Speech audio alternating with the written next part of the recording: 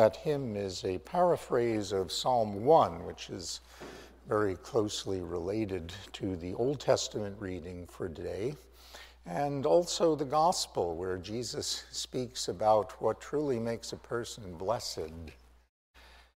In his book, South Carolina Off the Beaten Path, William Fox tells an apocryphal story of two wealthy Christian matrons of Charleston who escaped hard times and could no longer afford Paris, and they shuttered themselves, therefore, inside their home, venturing out at night only to catch the ocean breezes, as that's a very hot place.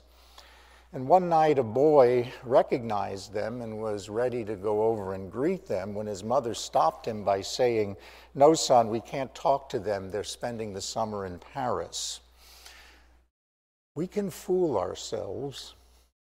When it comes to hearing the blessings and woes Jesus speaks, there's a temptation to be like those Charleston matrons, pretending that we're hearing something different from what Jesus says is reality.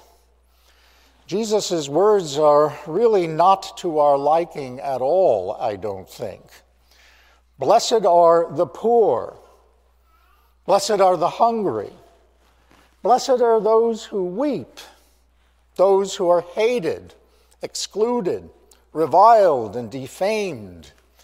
If we're hearing Jesus right, does it mean that the poorer we are, the hungrier we are, the sadder and more despised we are, the more blessed we are? Thanks a lot. If the poor, hungry, and despised are blessed, then who are the ones of whom Jesus says, "Woe to you"? The news is not good.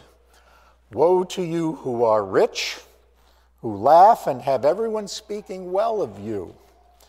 If we are hearing Jesus right, it means that if our oceanfront condo is paid for, if we have a good sense of humor and are popular around the office, then we're actually in trouble. Those whom the world calls wretched, Jesus calls blessed. And those whom the world loves, Jesus says, had better watch out.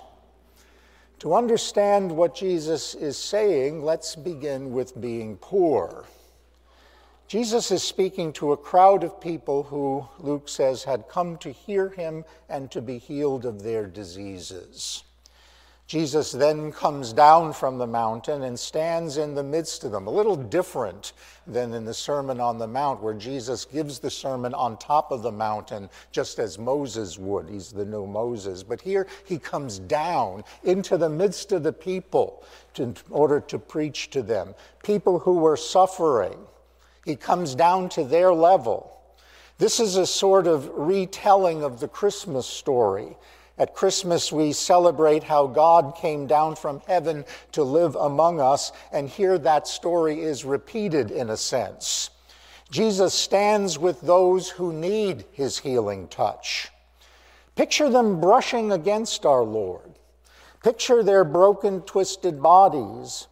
Picture the presence of the afflicted, the poor, people whose bodies were ravaged maybe by cancer, those whose minds were troubled. And picture Jesus not as a four-color picture from a Bible story book, but as God incarnate, allowing people to come and touch him. Some came to hear Jesus. There's an ironic note here. Luke reports a great crowd of his disciples listening to Jesus. Note that we're reading this in February. When Good Friday rolls around later in the spring, that great crowd of disciples will be reduced to only one, John. Only he was loving enough to be with Jesus when he breathed his last. In light of the disciples' fickleness, is it any wonder that Jesus addressed them by saying, "Woe to you," when everybody is speaking well of you? Jesus knew that when all speak well of us, we must not be saying very much. Jesus gives his blessing to the poor, the hungry, and the hated. He never says that it's good to be poor, hungry, or hated. Of course not. It is not good. Jesus is saying that since the poor, the hungry, and the hated are despised, they have a special place in the heart of God. As a theologian from South America, Gustavo Gutierrez, has written, God has a preferential love for the poor, not because they are necessarily better than others, but simply because they are poor and living in an inhuman situation that's contrary to God's will. As Christians, we are the body of Christ in today's world. We have a special responsibility to touch those whom Jesus touched, for we believe that each person carries within himself or herself the image of God, that image that is renewed and refreshed in the waters of baptism, that grows by faith in sanctification. Jesus never said that it's good to be poor, hungry, or despised. He did say that they are blessed because they have something to look forward to. Jesus said, the poor shall have the kingdom of God. The hungry will be filled, and the despised shall be rewarded in heaven. As we listen to the blessings on the poor found in Luke 6, we also have to pay attention to the other side of it. Matthew ignores that, but Luke doesn't. You see, Jesus pronounces woes also, not just blessings, but woes. Woes on the rich. What is so wonderful about being rich, we may legitimately ask, or so woeful, I meant, by being rich? For one thing, it tends to get our values out of whack. We start valuing the acquisition of things over spending time with people, our family, our friends, and above all, those very people that Jesus was talking about, the poor, the hungry, the despised. We start valuing goods more than our responsibility to God. A pastor with limited means tells of attending the North American Auto Show, and as he entered the massive display, he lost all perspective. Initially, he looked at the more modest cars, but soon his eyes began to wander and he was drawn to the glamorous and expensive. The highlight for him was sitting behind the wheel of a Hummer. What a feeling of power. He asked the salesman how much it cost, and he was told somewhere around $80,000. And he nodded his head as if he'd just been told that the corner grocer was selling Snicker bars 2 for $1. He began to fantasize, he writes. We're now a family of 3 drivers, he thought to himself. Don't we need a 3rd car? Doesn't every red-blooded American family need a van, a sedan, and a Hummer? He discovered very quickly that being rich, or imagining himself as rich even, warped his sense of what really matters. Wealth can also deaden us to the spiritual life and the reward of being Christ-like. The key to the woes that Jesus speaks of is found when Jesus says, "Woe to you who are rich, for you have received your consolation." They have nothing to look forward to. We are not designed to live merely for the pleasure of today. We live with an eye to the future. We look forward instead of backwards. It's like a conscientious choral director working with a choir.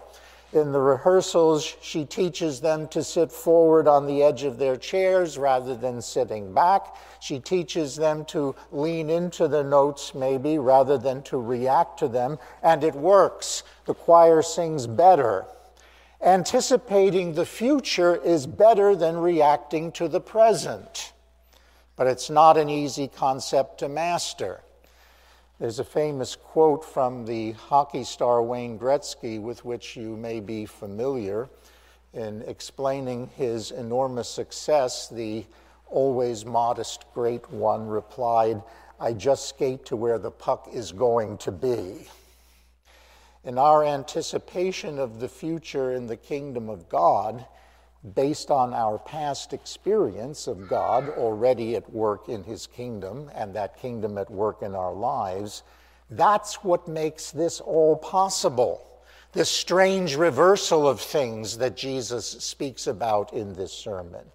because God sacrificed himself by coming down from the mountain, so to speak, onto the plain, by coming into our poverty, whether it be physical or spiritual. We can be poor. We can be poor, and a poor that is blessed because of what Jesus has done. Because Christ was persecuted for the sake of making us righteous, we too can have the God-like perspective of the kingdom. The alternative is to want God on our terms. Here's an interesting little piece I ran into. I would like to buy $5 worth of God, please. Not enough to explode my soul or distract my sleep, but just enough to equal a warm cup of milk or a snooze in the sunshine. I don't want enough of God to make me love the outcast or pick beets with a migrant. I want ecstasy, not transformation. I want the warmth of the womb, not a new birth. I want a part of the eternal in a paper sack. I would like to buy $5 worth of God, please. Jesus, of course, offers more than $5 worth of God, because we are more to him than that. Jesus taught that when a seed falls into the earth, what emerges from the ground is something quite different from the original seed. And so too, when we die and fall into the earth, what emerges is not our old self, but a new creation, eternally bound to God. Oh, how blessed are those who mourn. If our destiny is eternal life with God, then it's now time to skate to where God is, to learn to love, even as Jesus loves. We believe in the future, and that belief allows Christ to work a change in our lives. We believe in our future as new creatures in Christ. Max Lucado writes humorously of a transformation in his life. He writes, "Most of my life I have been a closet slob. I was slow to see the logic of neatness. Why make up a bed if you're going to sleep in it again tonight? Life was too short to match your socks, just buy longer pants. And then I got married. Denelyn was so patient. She said she didn't mind my habits if I didn't mind sleeping outside. I enrolled in a 12-step program for slobs. My nose was reintroduced to the fragrance of pine sol. I was a new man. I could go 3 days without throwing a sock behind the couch. But then came the moment of truth. Denelyn went out of town for a week. I figured I'd be a slob for 6 days and clean on the 7th. I guess kind of a reversal of God, but somehow a strange thing happened. I couldn't relax with dirty dishes in the sink. When I saw an empty potato chip sack on the floor, I bent over and picked it up. What had happened to me? Simple. I'd been exposed to a higher standard. Jesus is our higher standard. He's not just Savior, but a standard for how we are to be as Christs in the world. Jesus is our higher standard, and the closer we are to him, the more ready we are to embrace the unembraced. We are skating to the place where Jesus wants us to be, a place where we are completely fearless, absurdly happy, and constantly in trouble, for the glory of God.